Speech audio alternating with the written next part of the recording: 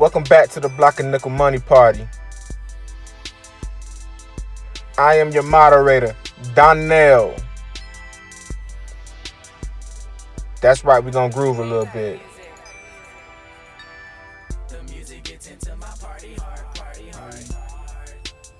I hope you're ready.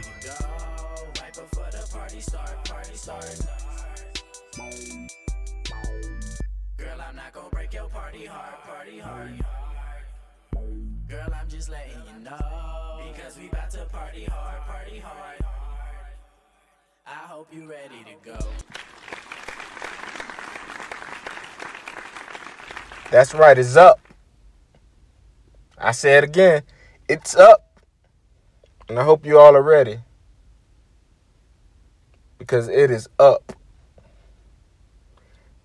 As you know, Isaac Newton came up with the law or theory that what goes up must come down. It's like an apple. If you throw that apple up, it's going to come down. You throw that apple up, it's going to come down. Anything that goes up must come down. And you can apply that to not only physics, but also investing, the market, the economy. In the economy, we look at it more from a perspective of expansion and contraction. Expansion and contraction. So anything that expands must contract. But that's not a law. The real law is what goes up must come down. And for the past 9 years, we have been on a market, a bull run. The stock market has been on a bull run. I'm talking consistent gains. Gains on gains on gains. Gains on the gains on top of more gains. For 9 years, it's been a real run. And if you are under the age of 36, there's a strong possibility that you have not bared the full brunt of what a recession can do to your portfolio. I'm a little jaded when it comes to investing, and that's not in a bad way, but I just have, I don't have rose-colored glasses on. I don't have rose-tinted glasses on because I started investing in the middle of a recession. The first few stocks that I picked, MoneyGram, Finish Line, were all chosen during a contraction. I also chose Medixi as well. And I made good decisions on all of them. Now, I didn't lose any money, but the point was that I saw how good companies could suffer. Even if the balance sheet was right, the mechanics made a lot of sense. Back in 2007, 2008, even 2006, Finish Line was prestigious, man. They were not what they are today. I mean, when you want to talk about shoe culture, back in 2006 and 2008, that was the hype. But that's neither here nor there. I want to get to the point of understanding that I started investing in a contraction. The recession had just started. Bush was still in office. It was towards the end of his run. Obama was creeping up on the scene. We were hearing names about Obama, and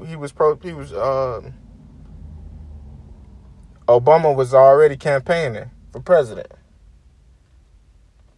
But in the meantime, the economy, it was down, man. It was bad. And if you were graduating around that time, you were scared as hell because there were a lot of horror stories about all type of banking companies just dropping like flies from left to right because they could not hang and their balance sheets were not correct. I just want to get to the point that I started investing in a time where the economy was not completely in the tank, but it was going there, and it was going fast. It was during the contraction. Everything was going down. It put a different perspective on me moving forward now, because now I'm always looking for that time. I know that traditionally they say economies should expand for at least 7 years, and then it'll drop. It'll start to contract a little bit. There will be a pullback. It grows, then there's a pullback, and then it grows even more. It's kind of like if anybody here is into plants or has a green thumb, they understand the idea of pruning. Well, the economy allegedly prunes itself every 7 years. Now, here's the kicker. We are in year 9. You could look up different definitions and different articles and stuff like that, and they'll give you a range between 7 and 10 years. But, I mean, after that, then you have to start saying, okay, now we're on borrowed time. And me personally, we're up right now, and I'm feeling like we're on borrowed time, and I'm always going to feel like that. Now, that's not for me to tell you all to play to the sidelines and take your money out the game, but I want to take time out today to talk about preparing yourself for that downturn. You see, we are all 401k investors, and I myself personally, I did not bear the full brunt of a pullback, but my mom did, my dad did. I saw them lose a lot of capital. A lot of capital. And it's demoralizing. It does something to your psyche. I mean, to just know that one day you have this much, your portfolio is worth this much, and then the next day it's less than half. To some people, the people that are in their late 40s and then they've been putting money into this 401k, 403b, their different IRAs and all these things like that. These people who've been investing in these things, in these instruments for years, decades, a couple of decades, some people 3 decades. To see all of that value erode, man, that does something to you. Now, me personally, I got in that time and I didn't bear the full brunt of it as well, but it actually helped. So all of us that are in our 30s and we started investing in our early 20s and some people in their teens or whatever like that, we kind of rode that wave, man, of 9 years of growth. Yeah, we had a pullback when we first started, but it was nothing major. I mean, we didn't have much in there in the first place, so that pullback, we didn't feel it like that. It was like whatever. But to the people that have 50, 60K, and to watch 50, 60K turn into 20K in a matter of a month, and there's nothing that they could do about it because they weren't ready, that's demoralizing, man.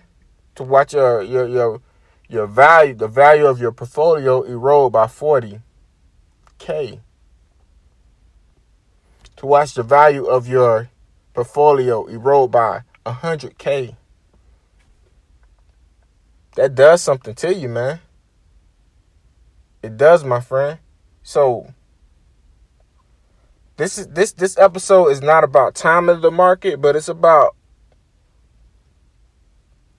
understanding what to do and how to prepare yourself and kind of putting a plan together of what would you do once you get the news that the economy is turning. Where will you move your money? A lot of us have 401ks, and all of our 401ks have different instruments and different products that we could purchase. We just choose to park our money in a specific one at the moment, but most 401ks give you 13, 14, sometimes even 20 options. And these options are especially, all of these mutual funds that you could choose from, they all specialize in different things. Some of them are for growth. Some of them are for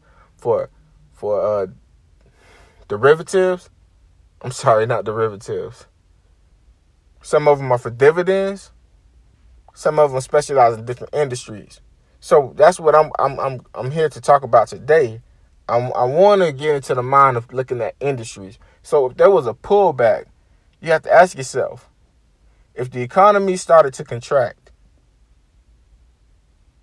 if the signs started coming in that we're having negative growth on the GDP, what industries are you going to look at? I wanted to bring something to everybody's attention that we all know, but we may not have conceptualized it yet, or we may not have heard anyone say it out loud. And that's what the money party is about sometimes. It's about bringing common sense to things that we already understand. So what do we understand? We understand that people get sick, people have to pay taxes, people have to eat, and people have to clean. People get sick, people pay taxes, people have to eat, and people have to stay clean. Understanding that, we have to start looking at what would we do if we see that a contraction is approaching. The economic downturn is approaching us. Right now, I know for a fact that tech is huge, but how many people are going to start paying? How many people, if we come into a huge recession again, a lot of people lose their jobs and stuff like that, right? What are they going to do? Well, one of the things they might do is cut Netflix. I mean, we all know that Kodi exists.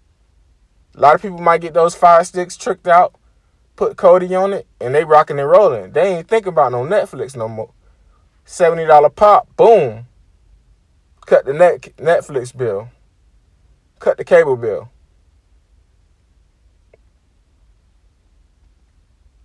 You know, it's a lot of ways. So people are going to get a little more savvy when it comes to those type of things. They're going to find ways to cut deals.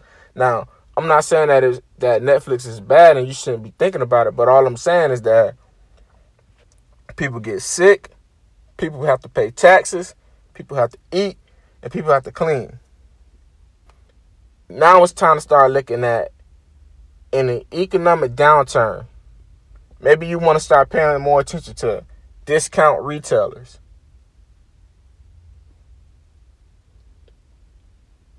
Discount retailers. I don't know about y'all, but where I'm at in Florida and Tallahassee, what am I seeing is there are a lot of discount retailers popping up everywhere.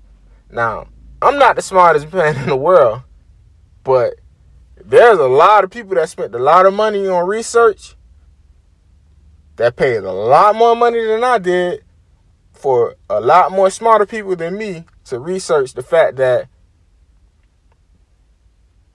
this is not a bad time to start putting up discount retailers. Look around. Is there a new Dollar General that has popped up in your neighborhood in the past 3 years? Is there a Dollar Tree that has popped up in your neighborhood in the past 3 years? Is there a Five Below that has popped up in your neighborhood in the past 3 years? Because I could basically say that I live in two cities. I split my time between Miami and Tallahassee.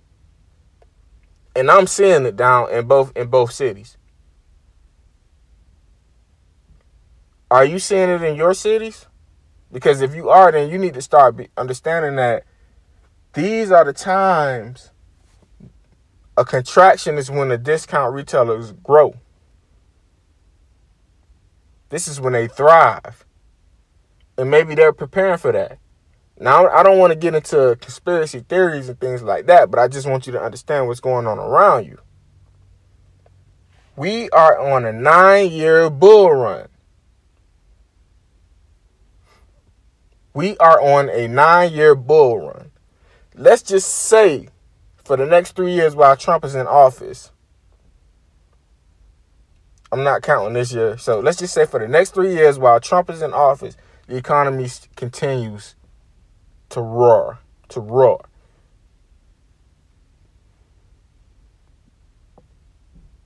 I personally do not see Me personally, I don't see a 13-year bull run. You could take that for whatever you want, but I'm just putting it out there.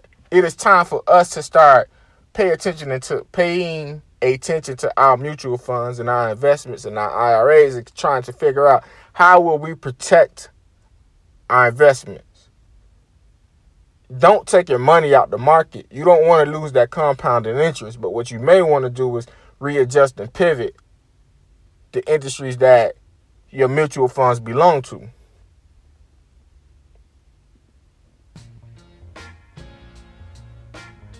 It's not rocket science. It's just more about being alert.